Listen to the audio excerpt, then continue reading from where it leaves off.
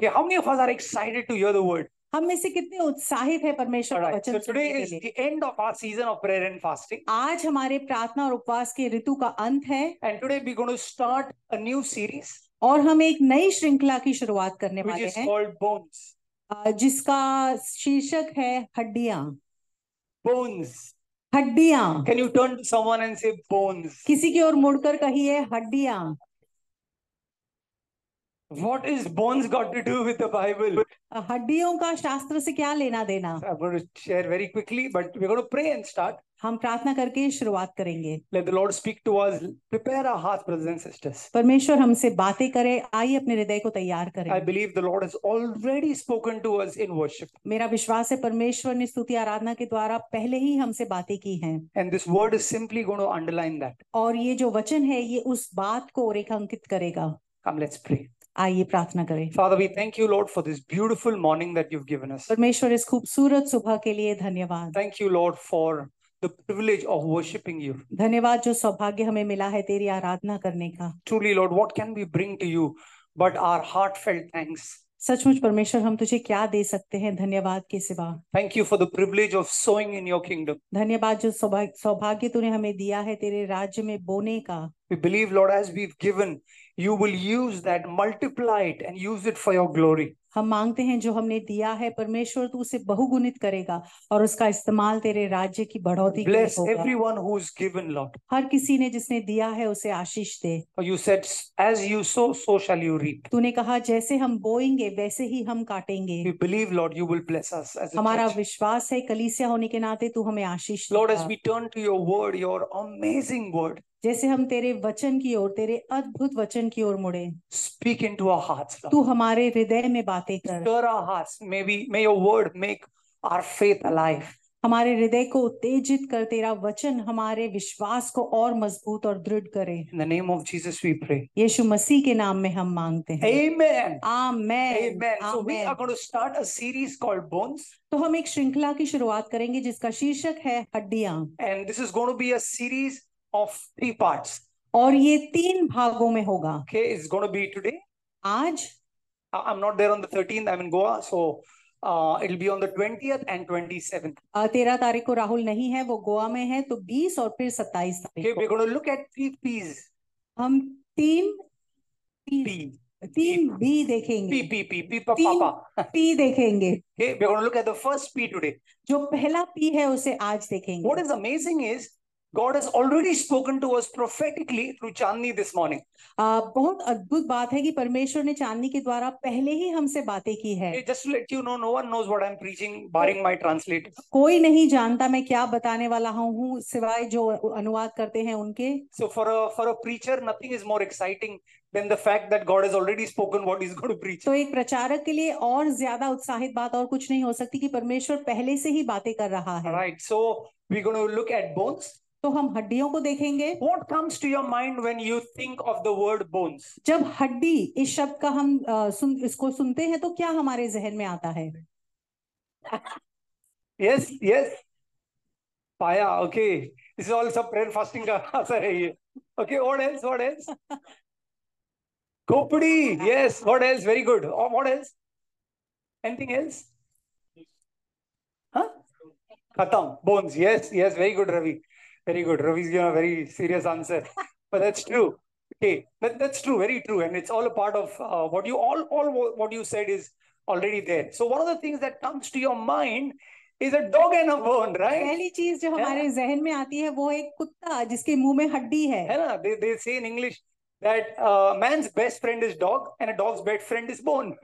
लोग कहते हैं कि मनुष्य का अच्छा दोस्त वफादार दोस्त कुत्ता होता है और कुत्ते का अच्छा मित्र हड्डी होती So है। if you want to befriend a dog, give him the bone. तो अगर किसी कुत्ते के साथ आप दोस्ती करना चाहते हैं तो उसे हड्डियां दीजिए। Have you ever played that game, Dog and the Bone? क्या आपने कभी वो खेल खेला है? It's a favorite game at UD. You know, you got an object in the middle, and then 2 people are circling around, and you snatch it. Look. Far away. Okay. क्या आपने वो खेल देखा है डॉग एंड द बोन जहां बीच में कुछ पड़ा रहता है और इर्द गिर्द उसकी घूमते हैं, उसे खींच कर लेके जाना पड़ता है। So definitely, dog comes to your mind when you think of bone.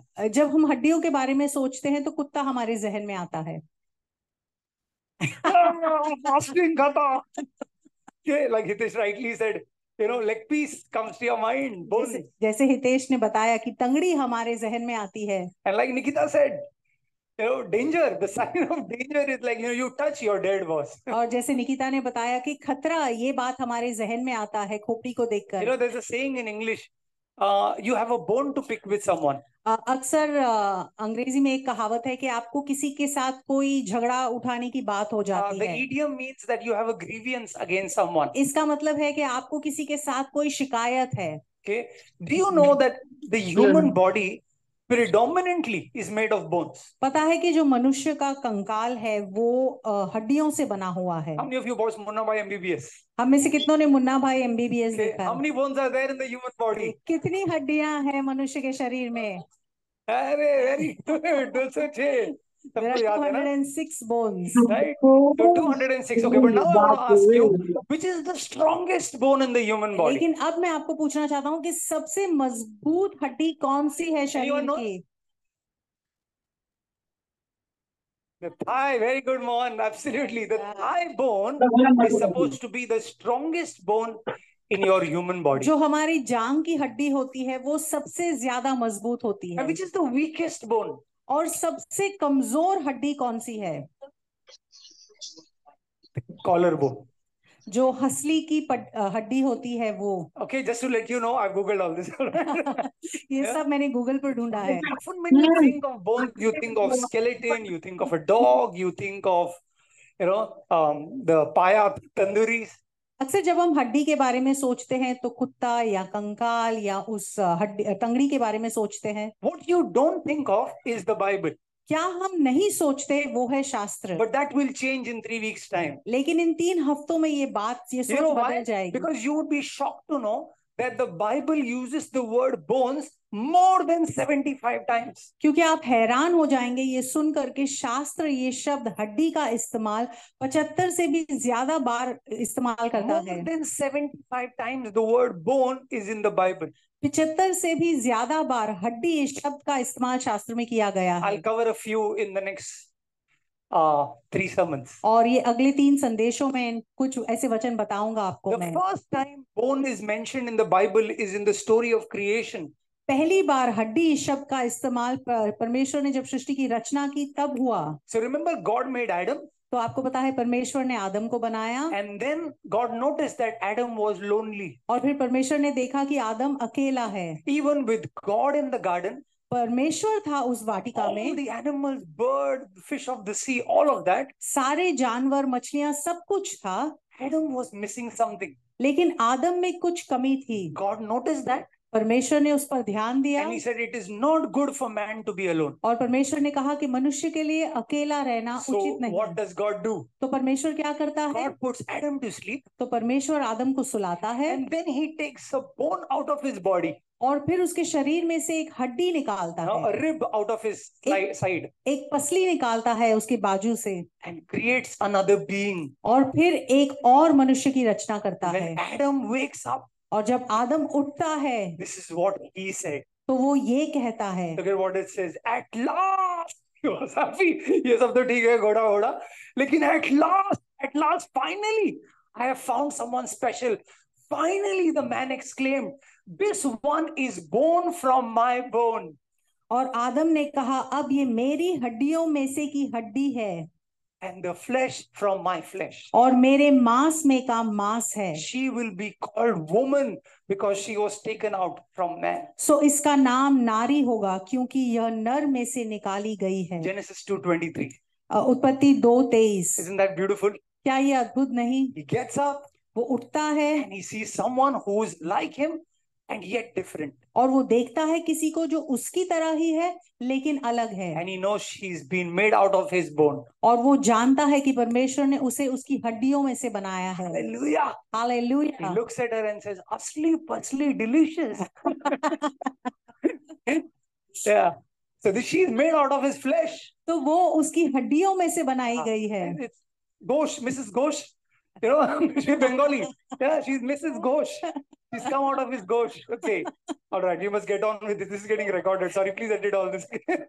All right. So this is our chapter 1. तो ये हमारा पहला वचन है, The bone identity. जो हड्डियों का अस्तित्व है। Okay, for those who know, who have been fans of Jason Bourne, you know what I'm talking about. Okay? जो जेसन बॉर्न के फैन हैं, आप जानते हैं इन फिल्मों की श्रृंखला को। So we're going to look at bone identity, bone supremacy, and bone ultimatum. All right. Okay. And it's all linked. It's all linked. Okay. So trust me, it's all linked. ये सारी श्रृंखलाएं एक साथ है, तो आप जानेंगे जैसे हम आगे बढ़ें। Whose identity are we going to look at? हम किसके अस्तित्व को And what देखने does वाले हैं, identity mean in scriptures? और अस्तित्व का मतलब क्या होता है शास्त्र में। People have these long stories in the Bible. शास्त्र में लंबी लंबी कहानियां But होती there is हैं, one act that you will be remembered for.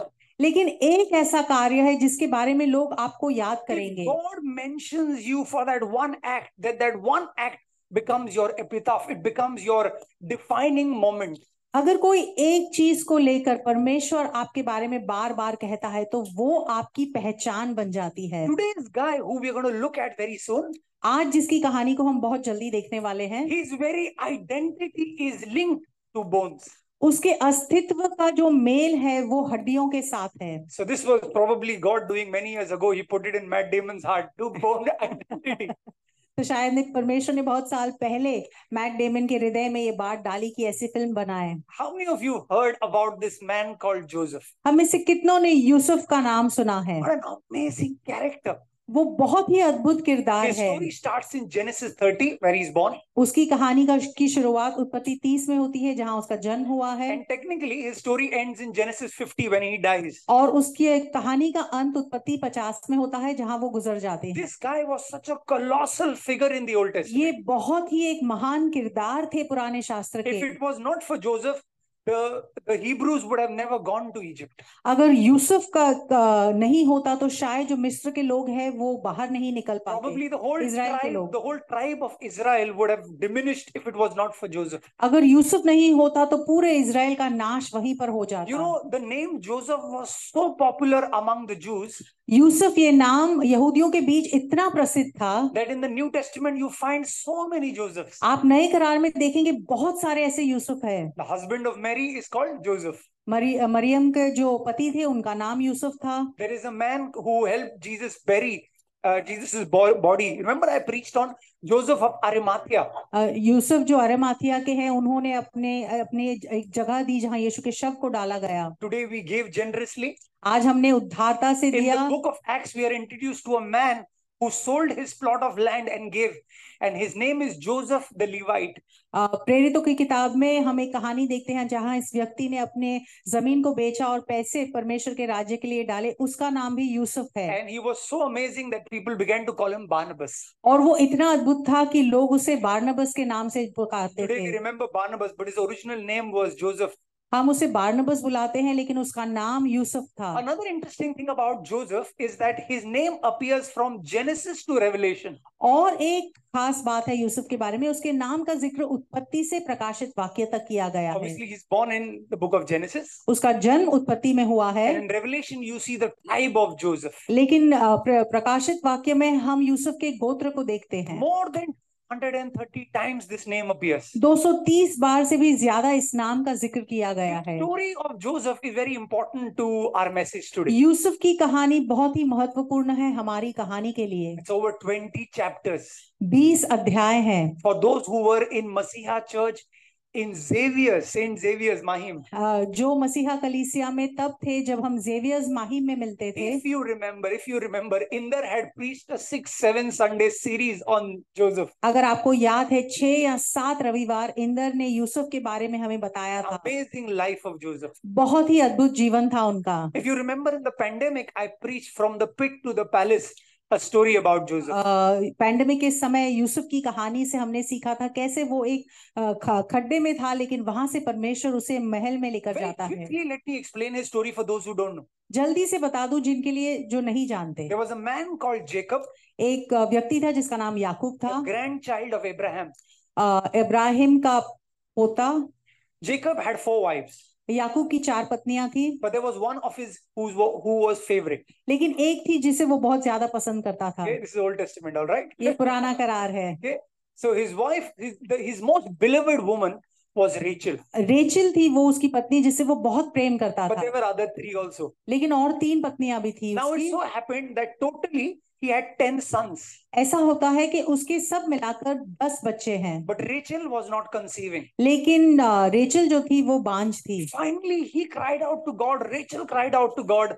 अंत में यूसुफ परमेश्वर को पुकारता है, रेचल Not परमेश्वर को Jacob. याकूब पुकारता है और रेचल पुकारती है, And then you see God answer their prayer. और फिर परमेश्वर उनकी प्रार्थना का जवाब देता है। Rachel becomes pregnant ये रेचल गर्भवती होती है and she delivers Joseph. और फिर यूसुफ का जन्म होता है। Now to the father, अब एक पिता के लिए Joseph was his favorite. Yusuf जो था उसका बहुत ही पसंदीदा था। Usually the first, second are favorite, बाकी सब फिर नाम भी नहीं याद रहता है, you know.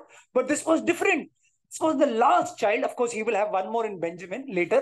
But at this point, Joseph was the last kid and he was daddy's favorite. अक्सर जो पहला बच्चा होता है वो पसंदीदा होता है, लेकिन इस कहानी में हम देखते हैं कि यूसुफ जो है वो याकूब का पसंदीदा बेटा है। So फिर what बेंजामिन आएगा। So Joseph was Jacob's blue-eyed boy. तो वो बहुत खास था याकूब के लिए। No, he didn't go to work with the other brothers. वो काम पर नहीं जाता था दूसरे भाइयों के साथ। You sit, let them work. You sit, वो बेटा, you कहता था sit. तू इधर मेरे पास बैठ, उनको जाने दे काम पर। नाश्ते में क्या करेगा आज? What will you have for हमारा breakfast? जोसेफ बाबा क्या खाएंगे? What Joseph boy will have? So Joseph was very लाडला. तो यूसुफ जो था वो एक तरीके से बहुत फेवरेट था उसका। Sit, enjoy life. वो बैठता था, आराम से जिंदगी जी रहा Like his था, dad even got him a coat. और उसके पिता ने उसके लिए एक वस्त्र भी लाया You know, था, it's called the multicolored coat. और बहुत सारे रंगों का ऐसा वस्त्र था वो। And you know, his dad loved him. He would sleep a lot, see lots of dreams. और वो उसका पिता उसे बहुत पसंद करता। यूसुफ बहुत सोता था, सपने देखता था। Now imagine if you are one of the 10 brothers. अब सोचिए अगर आप उन 10 भाइयों में से कोई एक है, You are not feeling very happy about this, right? आपको बहुत अच्छा नहीं लग रहा ये। The birthday मेरा कोट स्कूल ये क्या बात हुआ It's है? my birthday and he's getting a coat. How is this? 10 of them किधर तो आता होगा साल में, you know. डैडी को मेरा कभी कभी पूछता है इसका नाम क्या है, you know, मेरा रूबिन है, Reuben, you know. So it's like you understand the brothers were jealous of Joseph. जो यूसुफ के भाई थे काफी जलन रखते थे यूसुफ से, But Joseph enjoying all the attention. लेकिन जो यूसुफ था इस सारे जो उस पर ध्यान दिया गया था उसका मजा ले He रहा was a था। handsome boy. वो बहुत खूबसूरत नौजवान So था, mother's only son, अपने माँ का इकलौता बेटा dad's favorite son. और पिताजी का पसंदीदा। He would even go and complain to his father that your children have come home early today. They've not worked enough. और वो अक्सर जाके पिताजी से शिकायत करता था कि बाकी भाई जल्दी आ गए काम से, उन्होंने काम नहीं किया है। Brothers began to hate him.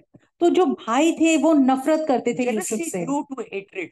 जो जलन थी वो अब नफरत में बदल One गई। day they saw the opportunity of killing Joseph. एक दिन उन्हें ऐसा मौका मिलता है कि वो उसे मार सके। Said, ना रहेगा बास ना बजेगा बांसुरी, ये जेकब का बांसुरी मिटा दो. You know, they wanted to kill Joseph. तो वो यूसुफ को मार देना चाहते थे, But then one of the brothers says, no, no, no. All said and done, he's our blood. Yeah? लेकिन Can't kill him. एक भाई कहता है नहीं नहीं, वो हमारा ही भाई, हमारा खून है, उसे नहीं मार And if we सकते। kill him, how will we benefit? और अगर हम उसे मारे तो हमारा क्या फायदा है? Let us sell Joseph. तो हम उसे बेच देते हैं। So they catch him तो वो उसे पकड़ते हैं, and they sell him to a caravan that is heading towards where? Egypt. तो एक कुछ लोग जो वहां से गुजर रहे हैं, एक कारवां है, उसे बेच देते हैं। They वो sell Joseph for 20 silver coins. वो 20 चांदी के सिक्कों के लिए उसे बेचते हैं। Everything is linked in the Old Testament to the New Testament. Jesus would be sold later. The son of Joseph would be sold later for 30 silver coins. ये सारी जो पुरानी करार की कहानियां उनका नए करार से एक मेल है। Now यीशु मसीह जो यूसुफ का पुत्र था उसे 30 चांदी के सिक्कों के लिए बेचा जाएगा। So now what happens? Now this boy who is his father's favorite, mother's only child, who's been pampered and raised, suddenly now is a slave. तो अब ये बच्चा जो अपनी माँ का इकलौता है, अपने पिता का पसंदीदा है, और उसे अब अकेला महसूस होने लगता The है। brothers go back and tell Jacob, your son is dead.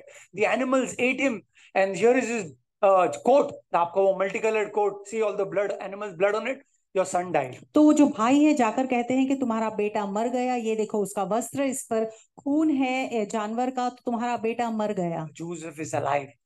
लेकिन यूसुफ जिंदा है, but he's in Egypt. लेकिन वो मिस्र में है। Foreign land, foreign people, foreign language. एक परदेश जगह है, परदेसी लोग हैं, उनकी जुबानी परदेसी है। But this is where Joseph encounters God, लेकिन यहाँ यूसुफ की मुलाकात the परमेश्वर के God of साथ होती Abraham, है, Isaac, and Jacob, जो इब्राहिम, इसहाक और याकूब का the God परमेश्वर of है, his forefathers. उसके परदादाओं का परमेश्वर। And he decides to live a life that will serve God. और वो ऐसा जीवन जीने का तय करता है जिससे परमेश्वर को महिमा So he मिले। was thrown in the pit, but now he works for a man called Potiphar. उसे खड्डे में फेंक दिया गया था, लेकिन अब वो एक ऐसे व्यक्ति के लिए काम करता है जिसका नाम पोटिफर है। Potiphar was one of the senior army officials in the Pharaoh's court. और फेरो के दरबार में जो उसकी सेना का अधिकारी था वो था पोटिफर। Again, long story short, from Potiphar, some things happen, not his fault, he lands in prison. और कहानी को जल्दी से बता दे तो कुछ ऐसी घटना घटती है जिसके कारण यूसुफ को जेल में डाला जाता He है। is right, but he is punished for being right and he lands in the prison. वो सही है, लेकिन वो सही होने के लिए उसे जेल में डाल देते हैं। The Bible says God was with Joseph even in the prison. और शास्त्र बताता है कि परमेश्वर यूसुफ के साथ था उस जेल में। And then few years in the prison, और फिर कुछ साल बीत जाते हैं, God creates an opportunity for Joseph to stand before the king, Pharaoh himself. परमेश्वर ऐसा एक मौका तैयार करता है कि यूसुफ अब फेरो के सामने खड़ा रहेगा। And Pharaoh has seen a dream and Joseph interprets the dream. अब फिरौन ने एक सपना देखा है और यूसुफ उसका अनुवाद करेगा। And Pharaoh is so impressed with Joseph. और फिरौन राजा जो है वो इतना प्रभावित हुआ है He यूसुफ says, से, you are now the prime minister of Egypt. और वो कहता है कि यूसुफ अब तू प्रधानमंत्री बनेगा। And from a normal kaidi, from a prisoner, he becomes a prime minister. अब वो एक कैदी था, एक आम कैदी था, लेकिन अब वो प्रधानमंत्री बन गया है। And he becomes the second most powerful man on planet Earth. और दूसरा सबसे ज्यादा शक्तिशाली व्यक्ति बन जाता है वो। And God does such a work that all his brothers who had tried to kill him, along with Jacob, they come to Egypt. और परमेश्वर ऐसा करता है कि उसके सारे भाई जिन्होंने उसे मारने की कोशिश की वो और उनके पिता याकूब अब मिस्र आते And हैं। there is a reunion of the family. और परमेश्वर उस परिवार को एक साथ कर देता Then है। Jacob dies. और फिर याकूब मर जाता Some है, year later, Joseph dies. और कुछ सालों बाद यूसुफ गुजर Now, जाता है। normally when some person dies, अक्सर ऐसा होता है जब कोई मर जाता है, basically the story is over. उस कहानी का अंत वहीं पर होता We're going to है। look at three stories of three people who died, but the story is not over. हम तीन लोगों की कहानी देखेंगे जो गुजर गए, लेकिन उनकी कहानी का अंत नहीं In हुआ। fact, their stories is अभी तो मैंने शुरू किया है. But their stories I've just begun. Their stories begin after their death. उनकी कहानी की शुरुआत उनके मृत्यु के बाद होती So है। now the next verse is going to shock you. अब जो अगला वचन है वो आपको हैरान करेगा। Genesis 50 verse 25. उत्पत्ति 50 और 25। Okay, look at this. It says, Joseph made the sons of Israel take an oath and said, God will surely attend to you. And then you must carry my bones up from this place. फिर यूसुफ ने इजराइलियों से यह कहकर कि परमेश्वर निश्चय तुम्हारी सुधि लेगा, उनको इस विषय की शपथ खिलाई। Now look at what has happened. अब देखिए क्या हुआ। Joseph knows he's going to die anytime soon. He's probably very, very old. अब यूसुफ जानता है मैं अब कभी ना कभी मर जाऊंगा क्योंकि वो काफी बूढ़ा है। And you know, he's a powerful man. He's probably the head of the clan. वो सामर्थी व्यक्ति है क्योंकि उस गोत्र का मुखिया है वो।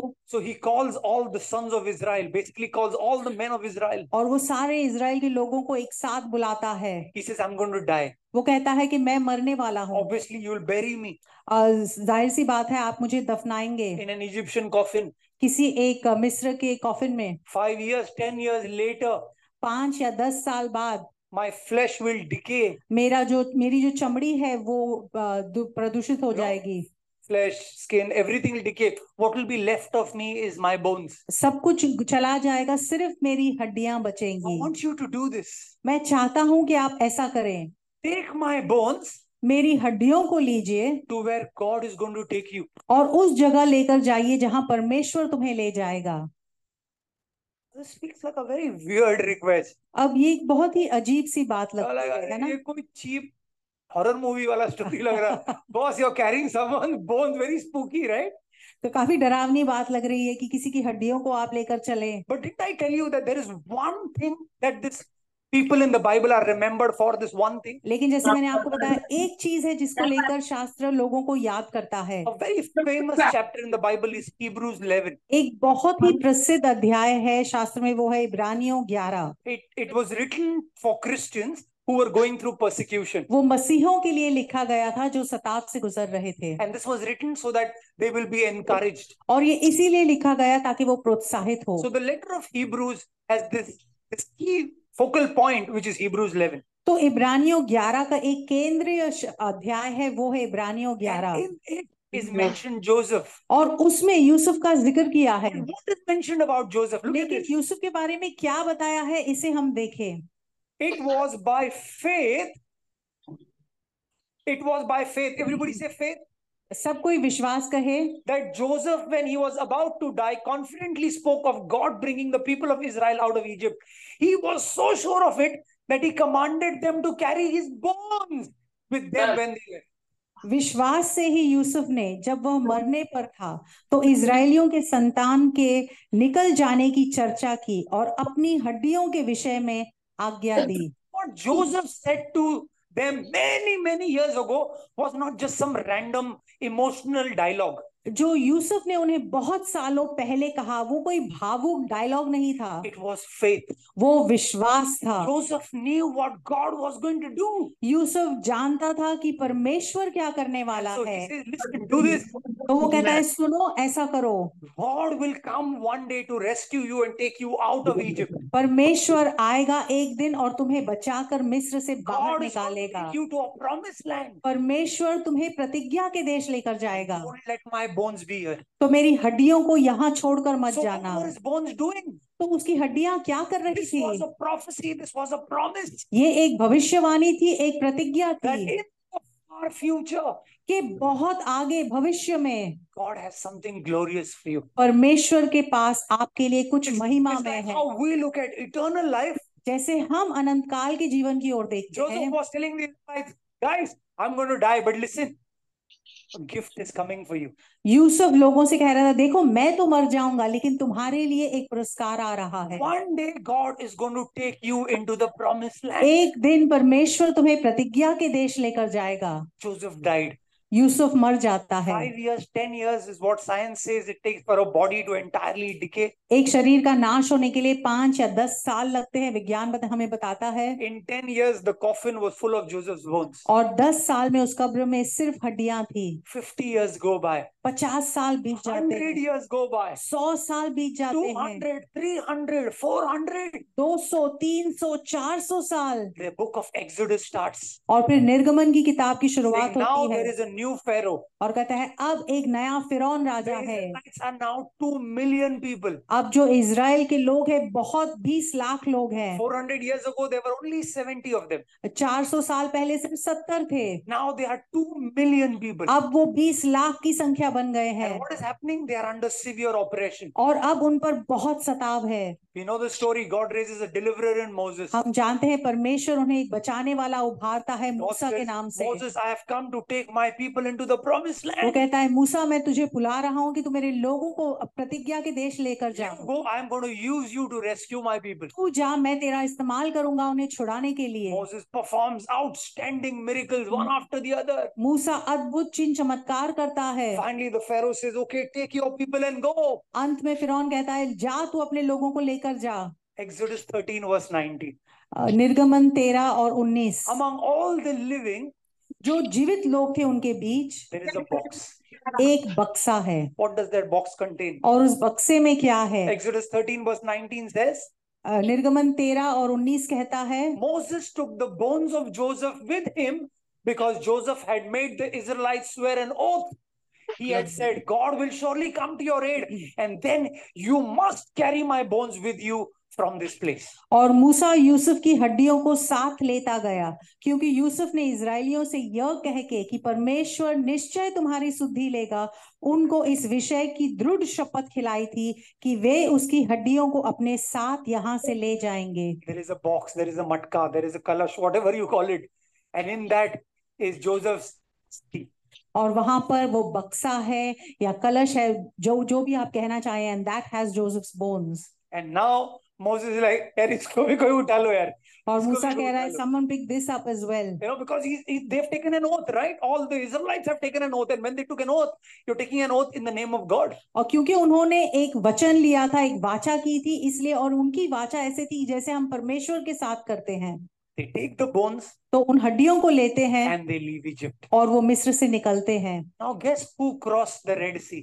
अब सोचिए कि लाल समंदर को किसने पार किया? 2 million Israelites 20 lakh Israeli and the bones of Joseph. और यूसुफ की हड्डियों ने। It's there. Somebody's carrying it. वो है वहां, कोई तो उसे उठाकर चल रहा 40 है। years wilderness. 40 साल उस रेगिस्तान में The bones of Joseph are still there. Yusuf की हड्डियां अभी वहां पर है। When they're leaving from one place, वो एक जगह से जब निकलते हैं, इसको कौन उठाएगा? someone's gotta pick this. अरे उठाओ यार। Someone's gotta pick it up. Somebody must have asked, पापा इसमें क्या है? किसी ने पूछा होगा कि daddy what is in that? छोड़ना यार, लंबा स्टोरी है। It's a long story. एक अंकल थे हमारे जोसेफ, तो why we taking uncle's bones? तो हम इन अंकल की हड्डियों को लेकर क्यों जा रहे हैं? I'll tell you why. मैं बताता हूँ I'll क्यों। tell you what their father must have told the son. वो पिताजी ने शायद कहा होगा, मैं बताता हूँ। When the walls of Jericho come down, जब यरीको की दीवारें गिरी, somebody is carrying the bones of Joseph. Yusuf की हड्डियों को कोई उठाकर चल रहा था। 500 years. 500 साल। Listen carefully. ध्यान से That's सुनिए। half a millennium. वो आधा एक सदी का आधा है। 1000 साल में आधा। 1000 साल में आधा है। 500 years the bones of Joseph is just with the Israelites. 500 साल यूसुफ की हड्डियां इजराइलों के साथ जा रही है। Every time they look at the bones, हर बार जब वो उस हड्डी को देखते थे, they are reminded उन्हें याद दिलाया जाता that था God has given a promise. कि परमेश्वर ने एक प्रतिज्ञा दी Turn है। to someone and say promise. किसी की ओर मुड़कर कहिए प्रतिज्ञा। Promise. प्रतिज्ञा। It is a promise of hope ये आशा की प्रतिज्ञा है that yes, you are slaves now. कि हाँ, अब तुम गुलाम हो। You have been a slave for 400 plus years. 400 से भी ज्यादा साल तुम गुलामी में रहे Yes, हो। you have been in wilderness for 40 years. हाँ, 40 साल तुम रेगिस्तान में रहे But हो। the hope is the promised land is coming. लेकिन आशा ये है कि प्रतिज्ञा का देश आ रहा है। Just as the life of Joseph was not a straight path. जैसे यूसुफ का जीवन एक सीधा रास्ता नहीं था। He was Papa's favorite. वो अपने पिताजी का पसंदीदा Then था, goes straight into the pit. लेकिन फिर वो उस खड्डे में जाता है, Comes out of pit वहां से बाहर निकलता है, to Potiphar's slave. वो पोटिफर का गुलाम बनता Of है। Potiphar's slave पोटिफर का गुलामी के बाद to prison. फिर उस कैद खाने में चला From जाता prison है। उस कैद खाने से निकल to के palace. वो उस राजमहल में जाता So many है। PPs happening. बहुत सारे उतार चढ़ाव से In गुजरता है, all of the P's, लेकिन ये सारी पीस में God's promise is fulfilled. परमेश्वर की प्रतिज्ञा पूरी होती Joseph है। had seen a dream Yusuf ने एक सपना देखा as था, a young boy एक नौजवान था जब वो, that the sun, the moon, and the moon and the stars will bow down कि before जो him. चांद तारे और सितारे हैं सब उसके सामने झुकेंगे। One day God fulfilled it. एक दिन परमेश्वर ने उस बात को पूरा Joseph किया। knew about God who fulfills promises. Yusuf जानता था उस परमेश्वर को जो वादों को पूरा करता So he है, says, this is a reminder. और ये तुम्हें याद दिलाएगा, Have hope in God. परमेश्वर में आशा रखो Also trust in God. और परमेश्वर पर भरोसा The रखो। process of the peace may not be ideal. जो प्रक्रिया है, जो कार्य है उस जगह तक पहुंचने के लिए, वो शायद सही सीधा नहीं You होगा। will be slaves for 40 years. शायद गुलामी में रहो 40 साल, That's low. और वो नीचे जाने की You जगह will है। see God perform miracles. फिर आप देखेंगे परमेश्वर चमत्कार करता है, आप ऊपर आएंगे, It's a high. और फिर हम ऊंचाई पर है। Then again you will see 40 years of wilderness. और फिर 40 साल रेगिस्तान में, Then again Jericho. और फिर यरीको की दीवारें। क्या हो रहा है लाइफ What is में? happening? This is how the story ends. और इस कहानी का अंत ऐसे होता है। Finally, when they come to the promised land, अंत में जब वो प्रतिज्ञा के देश पहुंचते हैं, Joshua 24 verse 32. यहोशू 24 और 32। As for the bones of Joseph, which the people of Israel brought up from Egypt, they buried them at Shechem. फिर यूसुफ की हड्डियां जिन्हें इजरायली मिस्र से ले आए थे, वे शेकेम की भूमि के उस भाग में गाड़ी गई। Look at this. The piece of land that Jacob brought from the sons of Hamor. It was his father's ancestral property where his bones are buried. और वो ऐसी जगह थी जो उसके पिताजी ने पैसे देकर खरीदी थी। And look at this last line. It became an inheritance. That plot became an inheritance for the descendants of Joseph. और वो वचन कहता है इसलिए यूसुफ की संतान की वो निज भूमि हो गई। The tribe of Joseph settled in that land. Yusuf का जो गोत्र था वो वहां बस जाता है। What an amazing story. ये कितनी अद्भुत कहानी है। The amazing story of one man's faith. एक व्यक्ति के विश्वास की अद्भुत कहानी। What a rich legacy. इतनी बड़ी विरासत है। Saying God promised, अगर परमेश्वर ने वादा किया है God will fulfill. तो वो उसे पूरा करेगा। Now the fathers had story for their children. ये पिताओं के पास अभी अपने बच्चों के लिए कुछ कहानियां थी। एक था जोसेफ।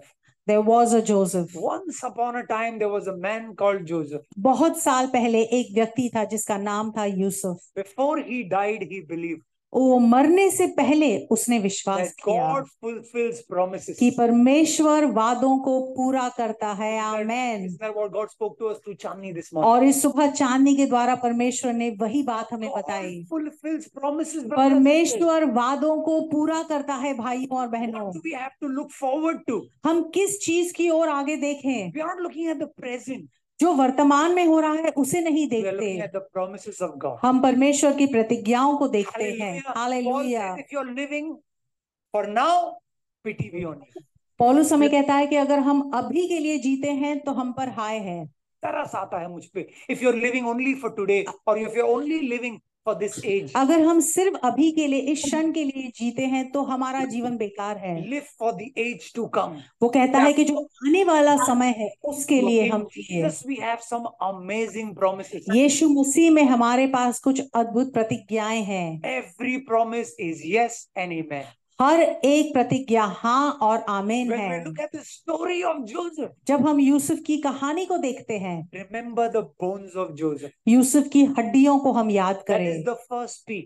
वो पहला पी है It is the promise of God. कि परमेश्वर की प्रतिज्ञा I क्या want to है। ask you, have you received promises from God? मैं आपसे पूछना चाहता हूँ क्या परमेश्वर ने आपको प्रतिज्ञाएं Has दी God है? given you a promise as an individual or as a family? क्या व्यक्तिगत रूप में या एक परिवार के रूप में परमेश्वर ने आपको प्रतिज्ञाएं दी God है? has given us promises as a church. कलीसिया होने के नाते परमेश्वर ने हमें प्रतिज्ञाएं So दी many है। promises. बहुत सारी One प्रतिज्ञाएं। of the promises is that we will plant 7 other churches. एक प्रतिज्ञा है कि हम 7 और कलीसियाओं को बोएंगे। So many churches we've already planted. बहुत सारी कलीसियाओं को हमने बोया है। Some we planted, some went out and planted. कुछ हमने बोए और कुछ हम में से निकल कर गए। Irrespective, churches have come out of Messiah Church. चाहे जो भी हो, मसीहा में से बहुत सारी कलीसियाएं God is बोई गई fulfilling हैं। His promises, परमेश्वर अपने वादों को पूरा कर रहा है and He will fulfill each one of them. और वो सारे वादों को पूरा करेगा। God has given you a promise, परमेश्वर ने आपको एक प्रतिज्ञा दी है, will fulfill it. वो उसे पूरा करेगा। I pray that the bones of Joseph मेरी प्रार्थना है कि यूसुफ की हड्डियां reminds us हमें याद that दिलाएंगे He is a God who fulfills कि promises. वो ऐसा परमेश्वर है जो वादों को पूरा करता Look at है। this beautiful verse in 2 Corinthians 1:20. और ये बहुत ही खूबसूरत वचन है 2 कुरिन्थियों 1:20 में। Everybody say all. सब कोई कहे All of God's promises have been fulfilled in Christ. परमेश्वर की सारी प्रतिज्ञाएं उनमें हाँ ही है। With a resounding yes. Okay, just say yes. Everybody say yes. हाँ। And through Christ, our amen ascends to God for His glory. Everybody say amen. Amen. Yes. परमेश्वर की सारी प्रतिज्ञाएं उनमें हाँ ही है, इसलिए हम परमेश्वर की महिमा के लिए मसीह यीशु के द्वारा आमेन कहते हैं। Say yes. कहिए yes. Has God given you a promise? क्या परमेश्वर ने आपको कोई वादा किया है? In Christ, it is a yes. यीशु मसीह में वो हाँ है। Will it be fulfilled? क्या वो पूरा होगा? Say amen. कहिए आमेन। Amen. It will be fulfilled for God's glory. आमेन, वो परमेश्वर की महिमा के लिए पूरा होगा। I pray मेरी प्रार्थना है that God will fulfill His promises. कि परमेश्वर अपने वादों को पूरा करेगा। Like Joseph, यूसुफ के समान let's live by faith. हम विश्वास से जिए And even after we are gone, और हमारे जाने के बाद भी maybe our bones nobody will carry anywhere. Don't please. शायद हमारी हड्डियों को लेकर कोई कहीं नहीं जाएगा। Okay, that was just his step of faith. वो उसके विश्वास का That कदम is था। what God gave him. परमेश्वर ने उसे वो दिया। For Abraham, it was a different step of faith. Ibrahim के लिए एक अलग विश्वास का For कदम Moses, था। it was a different step of faith. मूसा के लिए एक अलग विश्वास का For कदम था। Enoch, for Noah, for Abel, different steps of faith. Enoch, Abel और दूसरों के लिए अलग अलग विश्वास के कदम थे। For Joseph, यूसुफ के लिए it was his bones. उसकी हड्डियां थी। He said, "Take my bones." वो कहता है मेरी हड्डियों को लेकर And जाना। finally, from Egypt, 500 years later, or more than 500 years later, it got buried in the promised land. और फिर मिस्र से निकल के शायद 500 साल से भी ज्यादा समय बीत गया, उसके बाद उसकी हड्डियों को प्रतिज्ञा के देश में दफनाया गया। Let me pray. आइए प्रार्थना करें। If you're a person who has had promises given to you, आप शायद ऐसे व्यक्ति हैं, आपको परमेश्वर ने प्रतिज्ञाएं दी हैं, it's taken long to see the fulfillment of that promise. लेकिन बहुत समय बीत गया है उन प्रतिज्ञाओं को पूरा होते देखने में, Probably you're even disappointed. और शायद आप निराश भी हो गए हैं, You've probably buried the promise. और शायद आपने उस प्रतिज्ञा को दफनाया भी है। But the buried bones of Joseph are challenging you today. लेकिन वो दफनाई हुई हड्डियां यूसुफ की आपको चुनौती देती हैं That God is the God of resurrection. कि परमेश्वर पुनरुत्थान का परमेश्वर He है। resurrects promises. वो पुनरुत्थान करता है प्रतिज्ञाओं को। Joseph believed, यूसुफ ने विश्वास किया, and so by faith he instructed his children, "Take my bones." और इसीलिए विश्वास ही के द्वारा वो उन्हें आज्ञा देता है कि वो उसकी हड्डियों को लेकर May जाएं। my bones remind you that God is a faithful God. Yusuf की हड्डियां उन्हें याद दिलाए कि परमेश्वर विश्वासु है। May my bones remind you that God will fulfill every promise he has made. मेरी हड्डियां तुम्हें याद दिलाए कि परमेश्वर अपने सारी प्रतिज्ञाओं को पूरा May करेगा। my bones remind you that through the ups and downs of life, God is worthy of our trust and our hope. मेरी हड्डियों के द्वारा तुम्हें ये एहसास हो कि जीवन के उतार चढ़ाव में भी परमेश्वर विश्वासु है। May my bones remind you that a better future awaits all of us. मेरी हड्डियां तुम्हें याद दिलाए कि एक उज्जवल भविष्य तुम्हारा इंतजार कर For रहा us है, who have put our faith in Jesus. हम जिन्होंने अपना विश्वास यीशु मसीह पर रखा है। Father, we pray. पिता परमेश्वर, हम प्रार्थना करते हैं, May we look at things with eyes of faith. हम विश्वास से अपनी चीजों को देखें। As we've ended the season of prayer and fasting, जैसे इस प्रार्थना और उपवास के ऋतु का अंत हुआ है, we believe हम विश्वास करते हैं that blessings are coming. कि आशीषें आ रही The हैं, promises will be fulfilled, Lord. तेरी प्रतिज्ञाएं पूरी होंगी। In Jesus, it's a yes. यीशु मसीह में वो हाँ है, In Jesus, it's an amen. और यीशु मसीह में वो आमीन है। Can we all say amen? आइए हम सब कहे आमीन।